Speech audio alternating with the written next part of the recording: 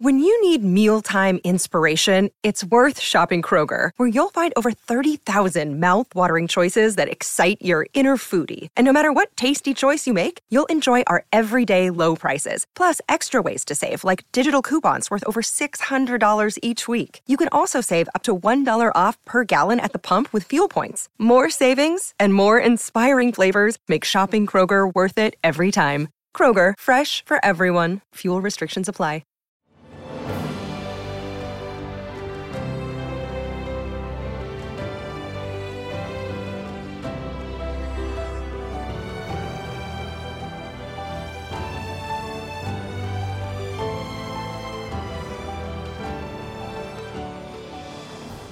Welcome to the newest episode of Beyond the Fame with Jason Fraley. I'm your host, Jason Fraley, picking the brains of the top filmmakers, musicians, and artists of our time. Today marks the home opener for the Baltimore Orioles at Oriole Park at Camden Yards, which celebrates its 30th anniversary since opening in April of 1992. I spoke last year with Clinton Yates of ESPN's Around the Horn about the greatest baseball movies of all time, ranking my personal favorites and hearing Clinton's take on each of the classics. This is a real treat. A former voice you heard on TOP a long time. Now you see him all the time on Around the Horn on ESPN. Mr. Clinton Yates, sir. Thanks for joining us. Jay Frey, it is great to see you. I miss the district. Of course, it is my heart, and I'm glad to be here because we're talking about my favorite thing.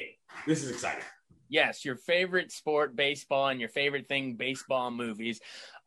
This is going to be great. So I've compiled a top 10 just to get everyone jacked for opening day. So before we get to the top 10, I had a couple honorable mentions. There was a bunch of kid movies I wanted to include. I only had room on the list for 2 kid movies, so we'll get to those in a second. But first, hold on. Go ahead. You saw what I wrote for the Post back in the day about 90s kids baseball movies. We had a golden era in the time that we grew up with baseball movies. So I'm not telling anybody to go to old things I wrote back when, dinosaurs were roaming the earth. But I have a very special place in my heart for 90s kids baseball movies. It's a large part of the reason why I love the sport, never mind the brand so much. Oh, yeah. Well, we can link to that in the article for sure. But I know you're the expert in the kid movies, baseball movies. So there's 2 on the actual list, but 2 honorable mentions first. I had Angels in the Outfield. I wish could have cracked the list, but I had it as an honorable mention. Probably the first thing I ever saw Joseph Gordon-Levitt in, right? And oh, yeah. Yeah, that's a good movie. And one of the things about that movie that I think people – so there's a lot of – like the connectivity between children and baseball is very important. But the cool part about that movie is that dude has the story of the kid, like beyond the sort of paranormal angels factor, is that like he's a kid with no family who just wants to see his team win. Right. We can all relate to that. You know what I'm saying? Where it's like, I just lie in bed hoping my baseball team is any good. You know what I mean? Like that to me is the most relatable thing that anybody can really understand. It's great. Right. He says what? His biological father will come back and pick him up from the orphanage when the Angels win the pennant. In swoops Christopher Lloyd. Christopher Lloyd as an angel. It's great. Everyone can do the flap. All right. And then the other kids movie, which I know it's probably going to kill you that I couldn't crack it on the top 10 because I love it and actually just watched it with my wife the other day. Rookie of the Year. I love Rookie of the Year. Rookie of the Year is such a ridiculous film that it is impossible not to like. Okay. Like that joint makes no sense. It has no business anywhere. Gary Busey. I mean, come on. All right. Busey alert. Okay, whenever there's a Busey alert, you must take heed. So that is a great film. I'm glad to see it made the honorable mention at least. Oh, yeah. I actually have a funny story real quick. I remember as a kid seeing it. I think it came out in 93. I think it was John Candy's last movie, actually, as the announcer. Oh, really? Yeah, I think so. He died right after that. This is the kind of stuff that Jay Frey knows. John Candy's last movie. Get out. Great nugget. So I remember being in the theater. I think my grandparents took us. And you remember the big final thing when Henry Rowan Gardner, when he loses his power, right? You know it's going to happen by the end. And he has to strike out all the big slugger on the White Sox or whatever. And he gets one strike on him. On the second strike is a long foul ball that just almost. And me, I'm so into the movie. I stand up and go, "That's 2!" And I look around and I'm the only little idiot standing up in the theater. It had me. That's awesome, man. I mean, listen, that's what, and that's the one thing I tell people all the time about, this is sort of an aside, but about baseball is like, listen, you don't have to fall in love with other things. the game itself is pretty cool if you actually like it, because of moments like that where you're like, yo, there's a build-up here. We're trying to do something. If it happens, we're going nuts, So that's what baseball provides: patience and understanding before success. I love it. All right, so there's the two honorable mentions. Like I said, I got two more kids movies on the list, and so the first one at number 10, I have the original Bad News Bears. Do you remember this one from 1976? Walter Matthau. I think he had just done The Odd Couple with Jack Lemmon a couple years earlier, and this was like 17 years before they did Grumpy Old Men. But he's like an ex-minor leaguer coaching this ragtag little league squad, and they have their pitching ace Tatum O'Neal, sort of or I guess an early child feminist role, as the young girl gets to be the star pitcher, and she just won an Oscar for Paper Moon right before. But I thought it was funny. I think it sort of paved the way for the Mighty Ducks and Little Giants and The Sandlot and those kind of movies. I know they remade it with Billy Bob Thornton, but what are your thoughts on Bad News Bears? So Bad News Bears is such an important culturally relevant thing to the zeitgeist, almost if for no other reason than the title of the film itself. I used to date a girl who would always say when something went wrong, Bad News Bears. You know what I'm saying? Like, that is Bad News Bears. And like, that's sort of a completely irrelevant point to like the actual film, but that tells you how much that movie, again, entered the cultural discussion. And Matthau, smoking heaters in the dugout, all that kind of nonsense. Like, these were normal parts of child baseball. People forget about this. You know what I'm saying? The first time I saw an adult smoking cigarettes around kids was when I was in Little League. Unconventional teaching. Unconventional teaching. That's what my boy just said. And I'm like, yo, what's going on here? You're like, oh, right. This is what baseball players do. Fast forward 30 years, I'm smoking heaters with Ron Washington, you know what I'm saying, before some camp, because he is still a major league coach. And that's what he does. Like, it is much more real than people want to admit to themselves. I love that movie. Oh, yeah. And it's a great point. And it's not a relevant point. The fact that we all say it, the TOP softball team called themselves Breaking News Bears. And everyone, something goes wrong, you say Bad News Bears. The TOP softball team was terrible. Okay? Know that. Because I played against y'all all the time. And y'all were not good. But y'all had fun. You were a good player, Jay. Clinton was on you too, sir. Clinton was on the post. But yes, Bad News Bears, number 10. I have a newer one for number 9. Maybe could even go higher in the list, but Moneyball, 2011. I thought that was a very good flick. You had the dream team of Aaron Sorkin, I think Steve Zalian, maybe they adapted it. But man, the cast, you look back and it was, now you can say Oscar winning Brad Pitt, since he just won a couple years ago as the coach with, who is he? No, he's not the coach. He's Billy Beane. He's the general manager. He's Billy Beane. Yep. Philip Seymour Hoffman is Art Howe. Okay. Yeah. That's the most important part about all of this, because Art Howe is the most nondescript person in the history of baseball. That guy walking in the grocery store, he could tell you he was the manager with his jersey on. You'd be like, sure, whatever. Art Howe. Yeah. Philip Seymour Hoffman playing that role, to me, there's a lot of things he's done.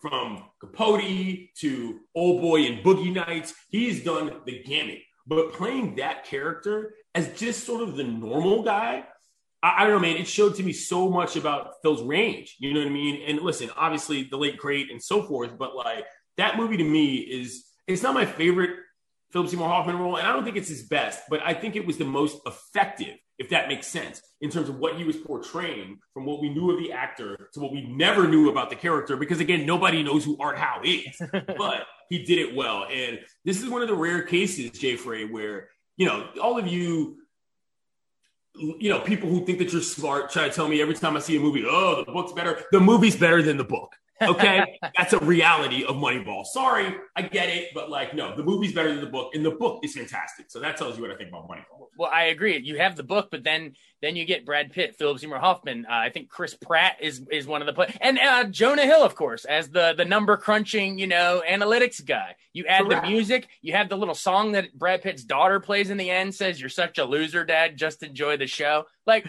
that's where film can elevate the material from a book, for sure. The best part of that film, the best line in the entire movie, is when Billy Beane, he looks at him, he goes, "So wait, what do I do now?" And Jonah goes, "Well, I'm going to be here." And he just says to him, "Oh, no, I don't watch the games." And just roll out. And you're like, what the hell is that? The reason why this matters to me is because I'm going to tell you an inside, pun needed. Yeah. Inside baseball story about my life. I'm at the winter meetings in, I don't really remember where. And Billy Beane walks up to me. I did not know him at the time. And he said, That's awesome. Clinton, it's great to meet you. And by the way, let me tell you something about Billy Beane. Gorgeous human. All right. He was well-dressed, hair, tremendous. I was staring at him for a long time. He's just a good-looking guy, smart dude. He just said, what up, you know what I'm saying, and gave me some dap. So we like Billy Beane, we like Moneyball, and we love the Moneyball movie even more. So in your opinion, Brad Pitt, an equally good-looking gentleman, gets to play the Billy Beane. Let me tell you something. I like to use a term in my sports analysis, big-time air quotes here, called the playground pick'em. I might pick Billy Beane if I got to borrow some clothes over Brad Pitt. I'm just saying. That's how good this man looks. Damian, my homie, is here, by the way, who played baseball with me. He's looking at me like, really? Billy Beane looks that good? Yes, he does. He's a homeless man. He's a guy. He's a great guy. Billy Beane, I love Billy Beane. This is the Clinton Yates analysis we wanted right there. All right, number 8. Another relatively recent movie, but God, now that I look at it, it's been 8 years ago. Where does the time go?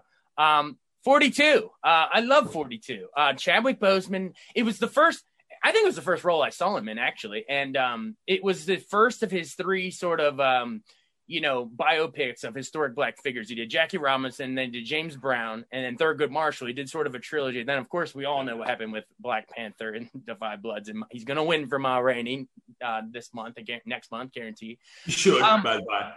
Say again? He should win for that, by the by. Oh, I think he will. And I might say something controversial, but I think even if he hadn't died, I think he would be in the running too. That's not controversial, but it is touchy. And that's an interesting thing to say because I think a lot of people assume exactly what your point is. Like you sort of give it to him posthumously because you kind of have to. No, it was that good. And this is going to sound weird. I don't mean to be critical, but like, that biopic run, it got a little weird for me in the middle because it was like, for exactly the reason you said, he played with so many different people where you're thinking, you're a better actor than this. And by better, I just mean in terms of like, you can play people that other people have never heard of or don't exist in real life and still be excellent at it. And that movie showed it. Getting back to 42 though. Getting back to 42 though.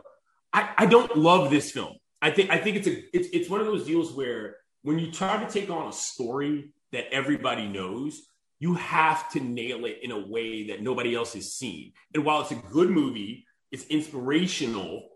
This is it's like a kid's movie that they don't call a kid's movie. Right. You know what I mean? It's one of those I would show at baseball camp. You know what I'm saying? But I wouldn't necessarily watch with like, I don't know, one of my boys. You know what I'm saying? Like my kid brother loves that movie. He just graduated from high school. So like that movie, I was at an age where it doesn't do a ton for me, even though it is a very good film and it's a hard story to tackle. You know what I mean? But also it's got decent baseball. This is another one of my analysis things. The quality of the baseball in a film matters a lot. That's got B grade quality that 42 does.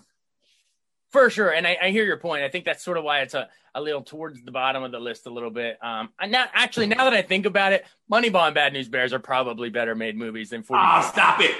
Show respect to your own list. Come on. But I have it here, similar to our conversation. Now that Chadwick's died, I really think it's going to take off in the whole. You said you could play it at a camp or in a classroom, or it's got like a Hidden Figures vibe where yes, it's like hand holding a little bit, but it's got that mainstream, I don't want to say dumbed down, but something that a wide range of audience, a mainstream audience can appreciate. That's a good way to put it. Hidden Figures, by the way, Catherine of Hidden Figures, my stepmom's aunt. Family business in these streets, Jay Frey. Katherine Johnson, really? Katherine Johnson is a woman I've met many times. I've been in her house and eaten Thanksgiving dinner. That's amazing. Dang, I can't top that other than to say that I got to go to the White House with Chadwick and Harrison Ford when they got honored by the first Black president. I'm Clinton Yates, Jay Frey. You know how it goes. That's great. Harrison Ford is great. All right, cool. So number 7, another biopic. This is an old one. You've probably seen it though. Pride of the Yankees. Did you ever see that one about Lou? I've never seen this movie. All right, so it's from me. I had to put one old one. But you gotta have some old white guys. Exactly. It's worth checking out. The cool thing in this is Babe Ruth is actually in this movie. He plays himself in the movie. George Herman? George Herman is in it. Not the best actor, but it's cool seeing him there. But it's Gary Cooper. We know him from High Noon, but he plays Lou Gehrig and looks eerily similar to him when he says, today I consider myself the best or the luckiest man on the face of the earth. And what was cool about this movie is it came out within a year of Gehrig's actual death. And in this area, what year are we talking? I mean, so that for the listeners who don't know, what year is that in actually on the calendar? So Lou Gehrig dies, obviously, of the name of the disease, ALS, that would eventually bear his name, Lou Gehrig's disease, in 1941. And then this movie, Pride of the Yankees, comes out in 42. So the audience, it's honestly, it would be as if, I don't know if Kobe Bryant. No. Yeah. If there was Kobe Bryant, Kobe's your best call on that. Yeah. I was going to say Chadwick, but no, it's got to be the athlete. Yeah. It's, right. Yeah. So that sort of is the power. And I think it still holds up. The baseball, it's that old 40s running around, I don't mean to sound ignorant here, but is the movie it's in black and white, presumably? It's in black and white, but I believe you have to fact check me, but I think Gary Cooper batted the wrong hand and they had to reverse him footage. Oh, yeah. See, that's getting the baseball guys upset. I don't like that at all. Yeah. I would have noticed that off the rip. That would have been a problem. But okay. So this one I think is slightly better for the whole as a Maryland born and raised Cal Ripken admiring breaking the streak guy. I think this is more about the off the field journey and the fact that Lou Gehrig couldn't lift his own trophies at that last speed. It's like a heartbreaking him at the doctor's office and the doc says it's 3 strikes. Yeah. Bruh. Yeah. It's early in the morning, Jeffrey. I'm not trying to cry about baseball. Exactly. All right. Well, the next one, number 6. This is more of a magical supernatural, but The Natural, 1984 with Robert Redford, directed by Barry Levinson. That great Newman score that I can still hear it in my head when he hits that final home run. It shatters the lights in the stadium and da-na, da-na-na-na. I mean, everyone knows that song. And the script itself, I don't know how I feel about it. It kind of detours with some murder mystery kind of stuff, but I do love the notion that, this tree that I believe his father planted gets struck by lightning and he makes a mythical bat out of the wood, Wonder Boy. And, if you like supernatural stuff like Field of Dreams, which is later on my list, but The Natural is one of those magical ones, I think. What do you think? I'm going to tell you something that might upset you and it might upset some of the listeners, but let me explain this to you. I hate The Natural. You're not the only one. I don't like this movie at all for a lot of different reasons. And the number one reason is we're storytellers. That's what we do. I think it's a good story told poorly. And I also think, and this is where I go nuts about baseball reality, worst baseball in a movie I've ever seen in The Natural. People think that homer that blows up the lights is everything that happened. No. There is legitimate gameplay in that film that is garbage. And you're like, yo, how did you make a whole movie about baseball and apparently consult 0 actual baseball humans? Because the way they play, listen, I understand that the game was different back in those decades, but people didn't play like that. You know what I mean? And so it's a decent story told interestingly that ultimately becomes a love letter to Robert Redford, which, okay, that's a great reason to write a love letter. But that movie, to me, is about as overrated as it gets. It's the Hoosiers of baseball movies, is what it is. Whoa, those fighting words. Hoosiers. Talk to me. Okay. I love Hoosiers, but I can feel you on The Natural, which is sort of why I had it middle of the pack. Gotcha. Some people hold it on the top of their list, and I'm with you. I think people get caught up in the memory of that, of the opening with the tree getting struck and the end with the home run, but they kind of overrate the middle. They forget about the middle, which is the media. I don't see any GIFs of The Natural on the internet. You know what I'm saying? Because that thing doesn't have staying power the same way. The kids don't love The Natural, but that's just me. I mean, again, what was cool about The Natural is that The Natural is obviously a lot of people's kind of inroad to liking baseball of a certain age. And so I respect it in that regard, but I'm not watching that movie ever again in my life unless I'm paid to do it. I think it's a boomer phenomenon more than big time. Yeah. Okay. Number 5, the other kids movie. Honestly, I could have put this number 1, but number 5, The Sandlot. I love this movie. 1993. to me, it is the kids baseball movie equivalent of The Wonder Years or A Christmas Story, Stand By Me, where you get that throwback nostalgic narration of all the kids that plan out. You got Benny the Jet Rodriguez and his PA. We got broadcasting chops as well in that movie, a little media angle towards the end. For those of you who don't know, that's kind of my favorite part, but go on. No, it's true. And then you get James Earl Jones as the neighbor the blind neighbor with the beast, and just the whole idea of them having to retrieve the ball and knocking the cover off a ball. The way that stuff is described, it puts you back in as if you're a child. And the fact that the kid doesn't know who Baby Ruth is, it's just hilarious. It's hilarious. So and you're killing me, Smalls. Talk about quotes we still quote today. Absolutely. And I'm going to tell you a funny story. So I'm here with my buddy Damien, who I grew up playing baseball with. And we're sitting on the porch literally 10 minutes ago. And he's talking about some people across the street. And he goes, yo, they got a Sandlot dog. Like, he straight up said that. And I was like, wait, they got the beast over there? And I was Hercules. New Orleans is where the beast is. That's where I am right now. And I was like, yo, that's hilarious. And that's exactly to your point. The cultural relevance of the Sandlot probably exceeds almost every other baseball movie, if we're being actually real in terms of the American zeitgeist. And The Sandlot, again, great gameplay, great family story in terms of the stepdad, Dennis Leary, a tremendous role. Right. I believe it was right either before or after that he came out with that song, A-Hole. You know what I mean? And you're like, yes, in fact, you are. You know that movie. I just saw you in that movie, and it's great. And so Benny the Jet, the Flyers, like, I think The Sandlot also brings back something that I think to a lot of people is probably not as real as they wanted to believe. Like, Sandlot baseball is not exactly something that everybody did. You know what I mean? Like, we did and we loved it.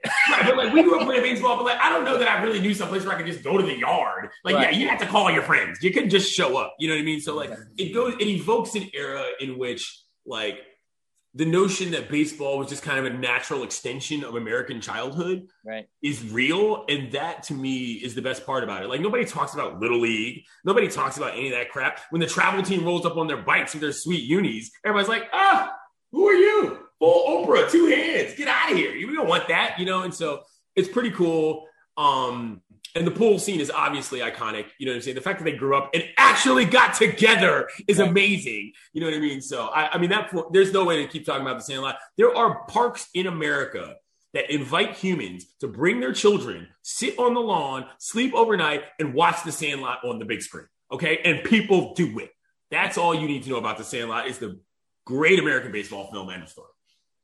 Hands down. And it might, when history is written, decades from now, it might wind up being the most immortal ever because the kids can enjoy it, but the parents that grew up in that generation, the older people can enjoy it. It's just classic. I have something to say though. This is the second baseball kids movie on your list, which means there are no more, as you stated, which means Little Big League has no place. That's a problem for me, Jay Frey. This is what I'm going to say. This only for the continuity purposes of this discussion. Sure. Little Big League has the best actual in-movie baseball you've ever seen in your life. Okay, so for those of you listening who don't know what Little Big League is, it's a story about a kid whose grandfather bequeaths him the Minnesota Twins, okay, which is the only reason why the movie even works, because maybe the Pirates, but like any other team, you'd be like, that wouldn't happen. That's an early 90s golden age premise right there.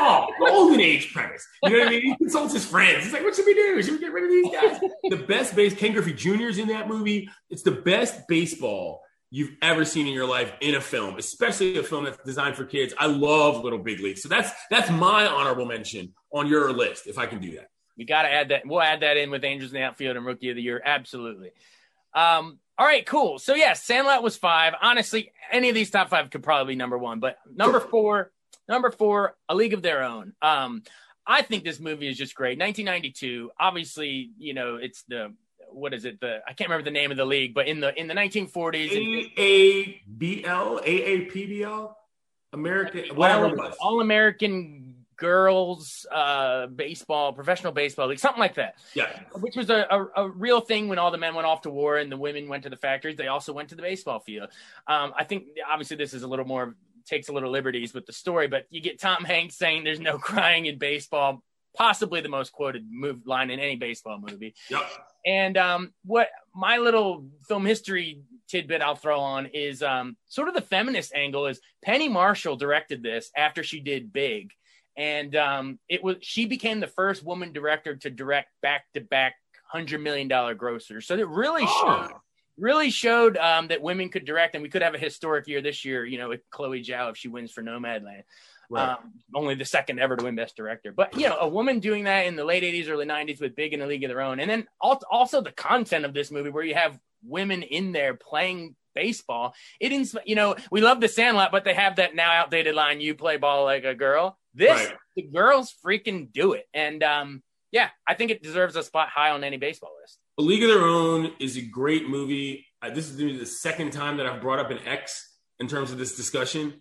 I dated a woman who this was her favorite movie. Yeah. And she wasn't even a sports fan. You know what I'm saying? Exactly. Like, that's how good this movie is. You have some breakout performances from Gina Davis. You have a breakout performance from Rosie O'Donnell. And you have a breakout performance from Madonna, who shows up out of nowhere. And you're like, what the hell is going on? What is Madonna doing here? But there's one scene in A League of Their Own that I'm glad you brought up Penny Marshall for, because she did this by design. Those of you who know me know that I'm from the District of Columbia, the capital of the United States of America, Washington, D.C. In the District of Columbia, there is a league known as the Mamie Peanut Johnson League. That is, of course, named after one of the three women that pitched in the Negro Leagues. Her grandson, Diego, is a friend of mine. And there is a scene in that movie where a ball gets overthrown and you see the black women pick it up and bang it back to her. Wow. And Gia catches the ball and goes, huh. And what it is, it's a nod to the fact that league, for as progressive, as feminist, as far as pro-feminism is concerned, and as sort of just generally cool as it was, they didn't let black women play. Right. And they give just enough of a nod to that to sort of let you know that this was still something we understood as wrong. However, we didn't have the space to sort of address it in this film. To me, that's what makes this a top class film, is that they stay just enough on history while still making it fun. That scene to me is still, I tear up every time I see it, because I think about Mamie and I think about all those women who played, who weren't just white women. You know what I'm saying? Like, that's a big part of that film to me, even though it's only a 30-second scene. I'm glad you brought that up, Jeffrey. I'm glad you brought that up. It's such a great point. It's a reminder that how different would the Major League record books be if Satchel Paige was allowed, was allowed to compete? He'd strike out all of them. Listen, don't get me started. I mean, I am one of those. I mean, this is sort of a separate discussion once again, because, I am a baseball writer, so this matters to me. Never mind a baseball human. I don't acknowledge stats before integration. I just don't.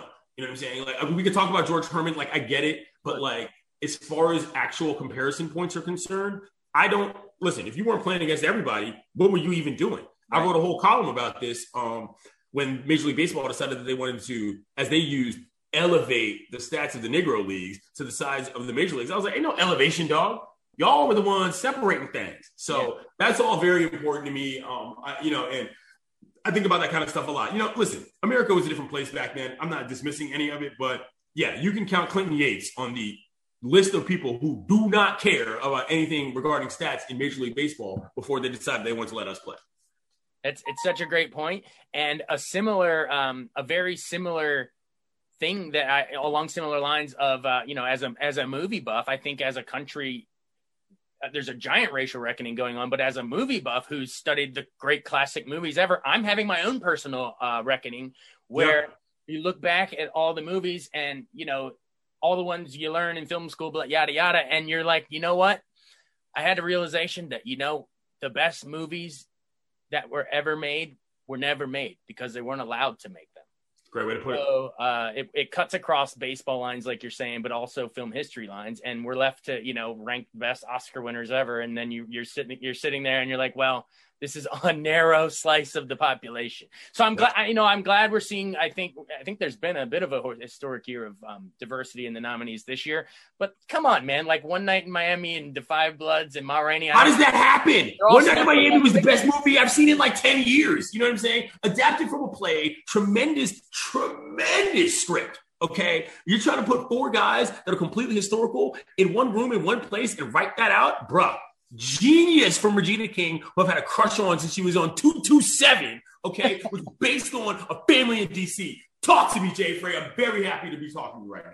One Night in Miami, it was easily one of my favorite movies of the year. I was horrified it got snubbed for Best Picture. I'm glad and she should have been up there for Best Director too. Yes.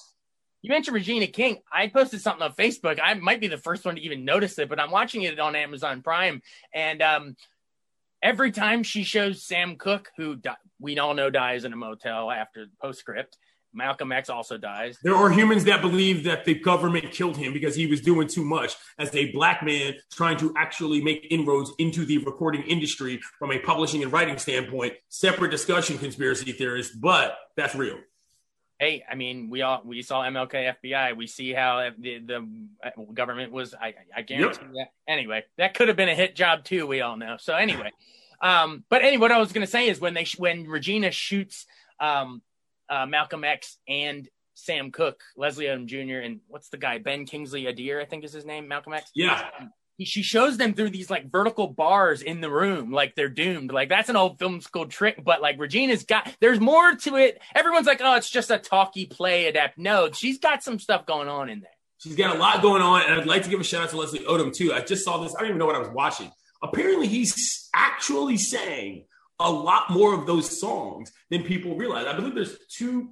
He sings, I would say, probably around 5 times in the film, but there's 2 actual performances. The last one in which he sings Change Gonna Come is actually him. Like it's Odom like singing, which is amazing. Anyway, we're way off track here, but like that movie is awesome. Check it out. It's a good fun ride, and you can watch it with your parents. You can watch it with whoever you want. It's a great movie. Oh, I don't doubt that that's him singing. I mean, remember in Hamilton, man, he's the damn fool that shot him. He's got an amazing. Listen, Jason. Hamilton is one thing. Sam Cooke is another. All right, and he tackles the ladder with aplomb. I love that guy. Yeah, it's perfect way to end the movie. You know, him singing "The Change Gonna Come," and then Malcolm X closes his eyes, cut to black. I was like Regina, and then she doesn't get nominated. I'm glad it's up for some of the acting and script and stuff. But man, anyway, yeah, we're sidetracking. Fine, that's what we're here for. All right. So after that, number 3, a movie I know you love, and I know you love the sequel, but I put the original on, Major League 1989. Just the few movies can, other than maybe Star Wars or something, introduce such a cast of memorable characters. We have Rick Wilding Vaughn with Charlie Sheen. We have, Wesley Snipes as Willie Mays Hayes. We get Tom Berenger as the catcher, Jake Taylor, Roger Dorn, Pedro Serrano, the coach making hilarious zingers like, he may run like Hayes, but he hits like Dish. Exactly. What's that? What's this Ole? Let me tell you, the number of coaches when I was side saddling ground balls, get that Ole out of here, Yates. Get in front of the ball, let it hit you in the chest. I mean, like Major League, I don't want to cut you off here, Jeffrey, but and listen, here's my take on Major League 2 versus Major League. Major League 2 is funnier than the first one, but it is not necessarily better. And a lot of people forget that most of the funny things that people remember are actually from 2. You know what I'm saying? Like the catcher who can't hit the second base. I mean, Rube, you know what I'm saying? You have no marbles. All that is 2. All that stuff is actually from The Deuce, but the point is that it doesn't exist without the first one. And that film, I don't know, man. I don't know that there is a better sports movie that has been made in terms of what it was trying to do. The Cleveland baseball team? Are you kidding me? The known non-squad, participants at best in Major League Baseball to that point. The notion that it took a movie to get that much pride in Cleveland because the team wasn't actually doing it. That wasn't going down. I don't know. And it's one of those things where I feel like Major League is a movie that even if you don't like baseball or like movies, you should have to watch that movie because the way the dialogue is written from a sports context is fantastic. And also, this is a hardcore discussion in baseball circles.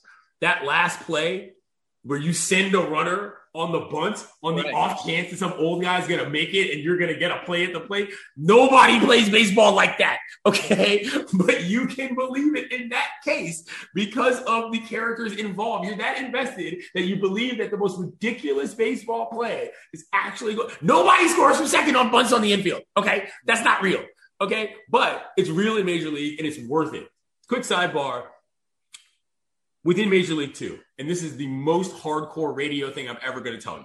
It's okay. You and I had the Major League versus Major League 2 debate I at know. Rocket Bar one time. Oh, that's the Rocket Bar. Wow. I hadn't even. If it still exists. If you never said that place's name again, I would have never remembered it. But exactly. In the second film, after Ricky goes through all the nonsense, he breaks up with the blonde chick, and he's like, I got to go back to my homegirl who's teaching.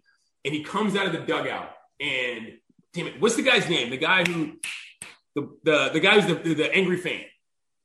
One of the Quaids. Randy Quaid. Randy Quaid. I forget who the Quaids are. There's a good-looking Quaid and there's the bad-looking Quaid. Dennis is the charming one, and Randy Quaid is Independence Day, up yours. Exactly. So Randy goes, oh my God, it's him. And the woman who plays the technical director at Municipal Stadium at the time, she goes, hit it, and goes and puts a cart in a cart player and plays Wild Thing. Do you understand what that means from a radio standpoint? Okay, for all of those of you who don't know, back before we had replay machines and buttons to press, you had carts. They were little things that were like the size of 2 cell phones that just put in a machine, but they would play instantly. You didn't have to press play. And so when she hits the cart, it says, crank it, and then he comes out. I literally cry tears every time I see it. I watch it every time it's on TV. It's such a good point. And you mentioned the behind the scenes shots of the press box and stuff. Bob, we haven't even mentioned Bob Uecker with just a bit outside and take over, Marty. I'm in the bag. It's just it's gold.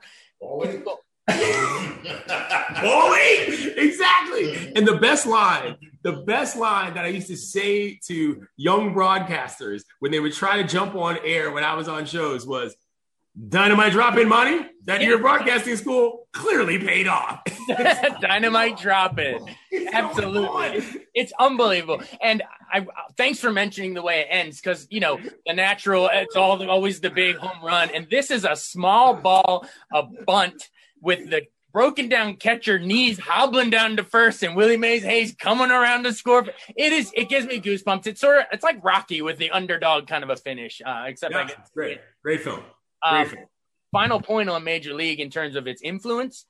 Arguably my favorite, funniest show of the year, Ted Lasso, totally pulls from Major League with the idea of this team owner trying to tank the team and all that. So, the legacy lives on in the best sitcoms today of sports. Big time. Love it. All right, man. Number 2, thanks for your time. You've been generous. We'll try to get you out of here. Number 2, Bull Durham, 1988. Classic movie. Kevin Costner's Crash Davis. You got Tim Robbins as Nuke LaLoosh, the Wild pitcher, a year before Wild Thing Vaughn. And just, you got the love triangle. It's like a sex rom-com as much as it is a baseball movie, the Church of Baseball. But to me, it's like just seeing these minor leaguers try to make it to the show and doing the quotes like, sometimes you win, sometimes you lose, sometimes it rains. I think nothing captured minor league baseball better than that movie. And it's, and shout out to my cousin Jake Fraley, who just got called up to the Seattle Mariners. Let's go! In the show. So that's awesome. So let me tell you something. Bull Durham, how do I say this? Amongst the baseball movies for feature films, Bull Durham is the best movie. Yeah. You know what I'm saying? You could show that, and the reason and this is a scale I use for a lot of people. You could show that movie to a non-American and they would like it. You know what I'm saying? Because the interaction all makes sense. Man, there's so many things to touch on in that. But number one, what we'll start with is flooding the field for a rain delay when it didn't rain, when you're drinking highlights with your boys. Number one move. The second thing that I'm thinking of is Crash Davis, by the by. Incredible style icon. Okay. Pop collar, one hand, taking fungos while you're talking, not taking fungos, taking PP while you're trying to talk to your girl and explain to her what really happens in these bedroom streets. Get out of here. White polos, iconic. But the main thing about Bull Durham is that what it does is it provides a level of connectivity to real life. And for those of you who are not actual big time minor league baseball fans like your boy Yeehaw, What Crash does after he leaves Durham, by the way, I've been to the Durham Bulls Stadium, not the old one, because they don't play there anymore. They played a new one, but it's still, that sign that he hits is still there when he tells him he's throwing a curveball and he yanks it out on him. Hit the bull. Hit the bull. He goes to the Asheville Tourists. The fictional home of Crash Davis, where he actually breaks the record, is Asheville, North Carolina. And let me tell you something, Jason Fraley, if you don't know this, my favorite minor league ballpark in America is the home of the Tourists in Asheville. If you've never been, you have to go. It is magical on its own. And the fact that they picked that place as the secondary element to the story that actually has nothing to do with the film is amazing. Because you go to Asheville, great beers in Asheville, by the by. And you're like, fun city, but I've never been to the ballpark you're talking about. I love the city. Go. You have to go. It's not even about it being nice. It's just that if you know it as the fictional home of Crash Davis's end of career, it just takes on a whole new level. I love the Tourists so much. I have so many, I own more Asheville Tourist gear than any other minor league team in America, simply because I've been there. I've been there plenty of times, and I always buy the place out because I just love it. It's great. That movie Bull Durham is just, I don't know, man. Again, from a writing standpoint, the dialogue that happens on a baseball field, candlesticks make a great gift. That kind of stuff. You can't. His big speech he does. His big monologue he does. You can't make that kind of stuff up unless you know what you're actually doing. It's one of the best written sports films in the history of film. I agree with you. And everyone check out the stadium in Asheville. I mean, I think in our area, I think you can maybe catch the Durham Bulls. They used to come up by the Frederick Keys and play against them, but you got to go down to the actual in North Carolina. North Carolina, baby. Yep. I'm with you. Great, perfect script, Bull Durham. One of the great, regardless of genre, it's a great script. Yeah. Number one and number two are two Kevin Costner movies. It could be a controversial pick. Field of Dreams is my all-time favorite, number one, and it's not maybe even more than just being a baseball movie. Mike McMurdy, one of my former bosses, we always had this debate. Hold on, we're not just going to call Mike McMurdy one of our former bosses. Mike McMurdy is a legend, all around good guy, great guy. Love McMurdy. We had this debate always in the newsroom. He's a Bull Durham guy, number one. I'm a Field of Dreams number one, but I'm also love magical realism kind of movies. But I actually reached out to Kevin Costner to settle that debate and in a phoner, and he kind of gave me one of those political answers, but I liked it. He said Bull Durham is the best pure baseball movie about baseball, but he said Field of Dreams, when they had no idea, but it became our generation's It's a Wonderful Life. Like it became this magical family thing. And to me, when anyone asks me, what movie makes you cry, I'm sitting there thinking when it's Kevin Costner playing catch, asking Dad, you want to have a catch with the ghost of his dead father? And I'm thinking of playing catch with my, late grandfather. And it's Waterworks every time. You get, not only Costner, but you get Ray Liotta as Shoeless Joe Jackson a year before. Which is a sneaky, amazing role for Ray Liotta that people forget about. And I'm glad you brought up the emotion of that movie, because a lot of people point to the scene you're talking about, where he says, you want to have a catch? And he throws it to his dad. But I remember when the first time I watched that movie I was a kid. I think I had injured myself, and so I wasn't playing. And I remember I was home watching movies, and I watched that. And it wasn't the dad scene that got me. It was the scene where Moonlight Graham. Oh, Burt Lancaster. Breaks the plane to help the kid. I was like, what? I couldn't handle it. I was like, this is too much. You know what I'm saying? I can't, you know what I'm saying? And I was like, wow. And so that movie, the magical realism element, you're right, is critical. It's not a good movie without that. It's the whole point of the film. So shouts to Major League Baseball, by the way, for trying to recreate that. They're going to play a game in Iowa, actually at the Field of Dreams field. And, I still think about it all the time, man. Is this heaven? Nope. It's Iowa. You know what I'm saying? Best PR line for Iowa in the history of anything that's ever happened in Iowa or will happen, heretofore. So I love that movie. I think it's hard to explain to me. It's hard for me to explain how important that film is, because that's ultimately what it was. You play baseball because you've got a dream, whether it's to steal a bunch of bags, throw the best curveball, maybe make it to the bigs, you know what I mean? Turn a double play with your friends, you know what I'm saying? The Field of Dreams is what baseball is, that movie aside. The title of that film is so critical to what the success of the story is. And that is a hard thing to do. People forget about writing and they're like, oh yeah, scripts, costumes, soundtracks. Bro, if that movie is called anything else, it's not a good movie, but it's called The Exact Perfect Thing. It's great. I'm with you. And I literally am getting goosebumps imagining multiple scenes. I mean, I can't see a cornfield without thinking of the guys, ghosts disappearing, and these ball players that are almost stuck in purgatory because they threw the World Series and they're working out their penance. And you know what? We mentioned penance. It rhymes with penance. Okay. Z-axis level stuff here, Jay Frey. I love it. But hold on. Before we go. James Earl Jones. We didn't even mention James Earl Jones's speech, by the way. They call that intertextuality in film school, right?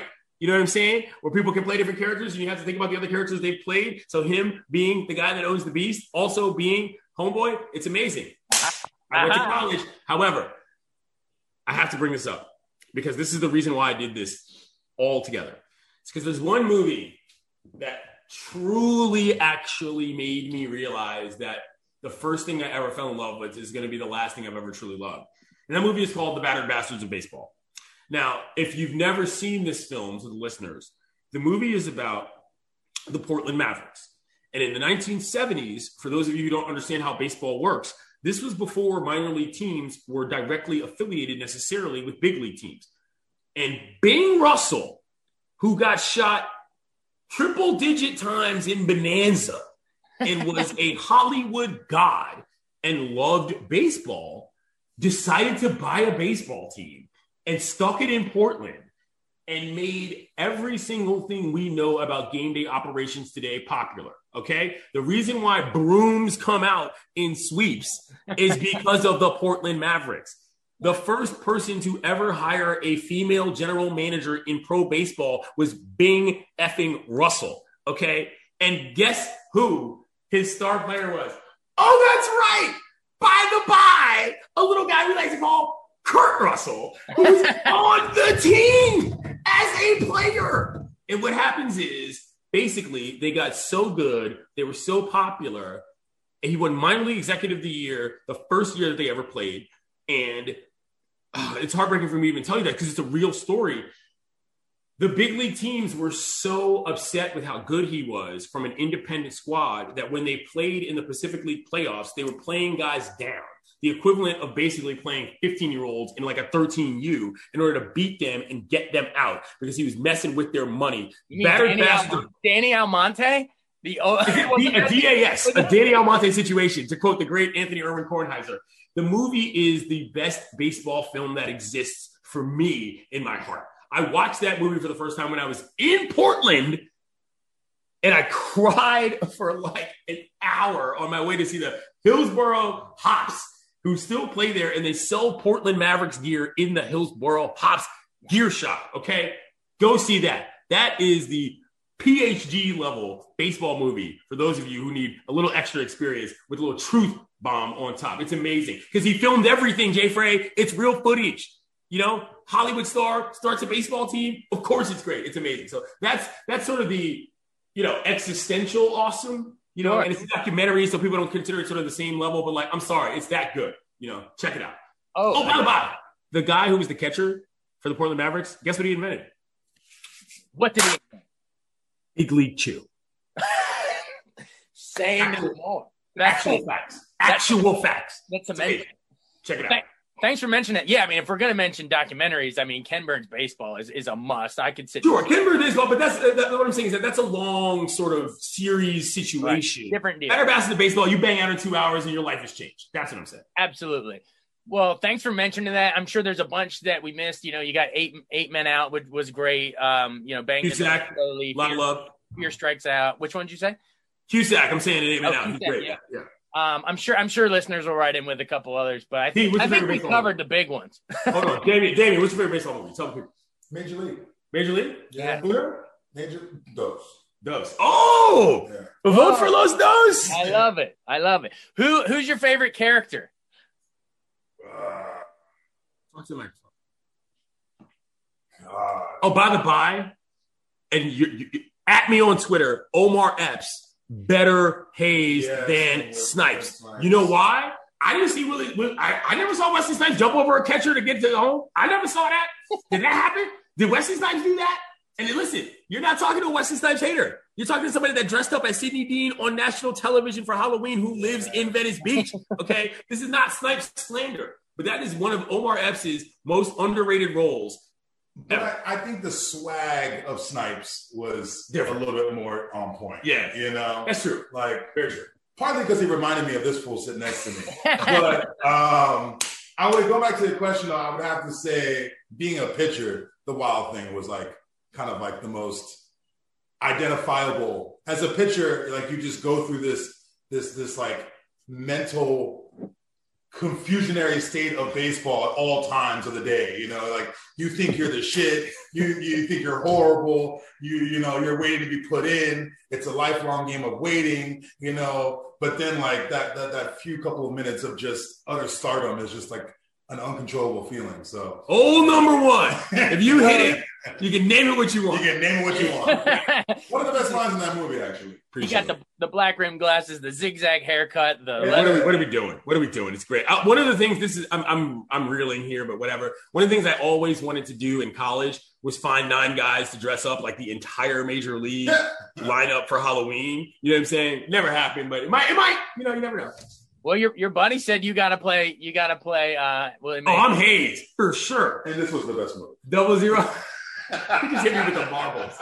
Get out of here. Are you would you be Snipes Hayes or Epps Hayes, you know? I'd be Yates Hayes. How about that? Time to go. Time to go, Jay Frank. Thanks, man. Thanks for coming on, doing a full hour on baseball movies with us. I appreciate it. We're all friends, buddy. Listen, I know how this works, and I'm glad you keep up the good work, man. You're doing a great job. I check the shot all the time. Know that. Right back at you, man. Keep it up. I see you on Around the Horn all the time, so keep up the good work, man. Try my best, bro. Talk to you soon, all right? All right, later, man. Later.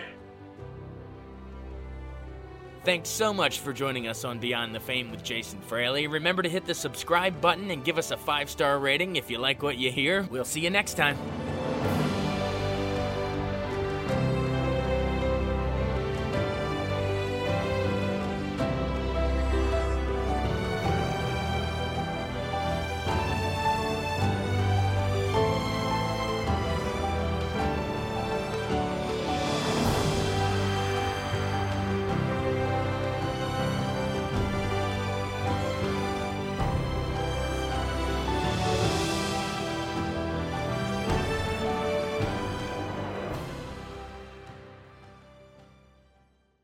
I wanted to take a second to tell you about an app I really enjoy. Living in the DC area is great, and Podcast DC gathers all of the local shows that I like all in one local app. Health, sports, local news, politics, and so much more. Podcast DC is the new local app with hundreds of DC area podcasts to choose from. I can earn exciting rewards just for listening and share the podcasts I love instantly. Available in the App Store or in Google Play, listen local with Podcast DC.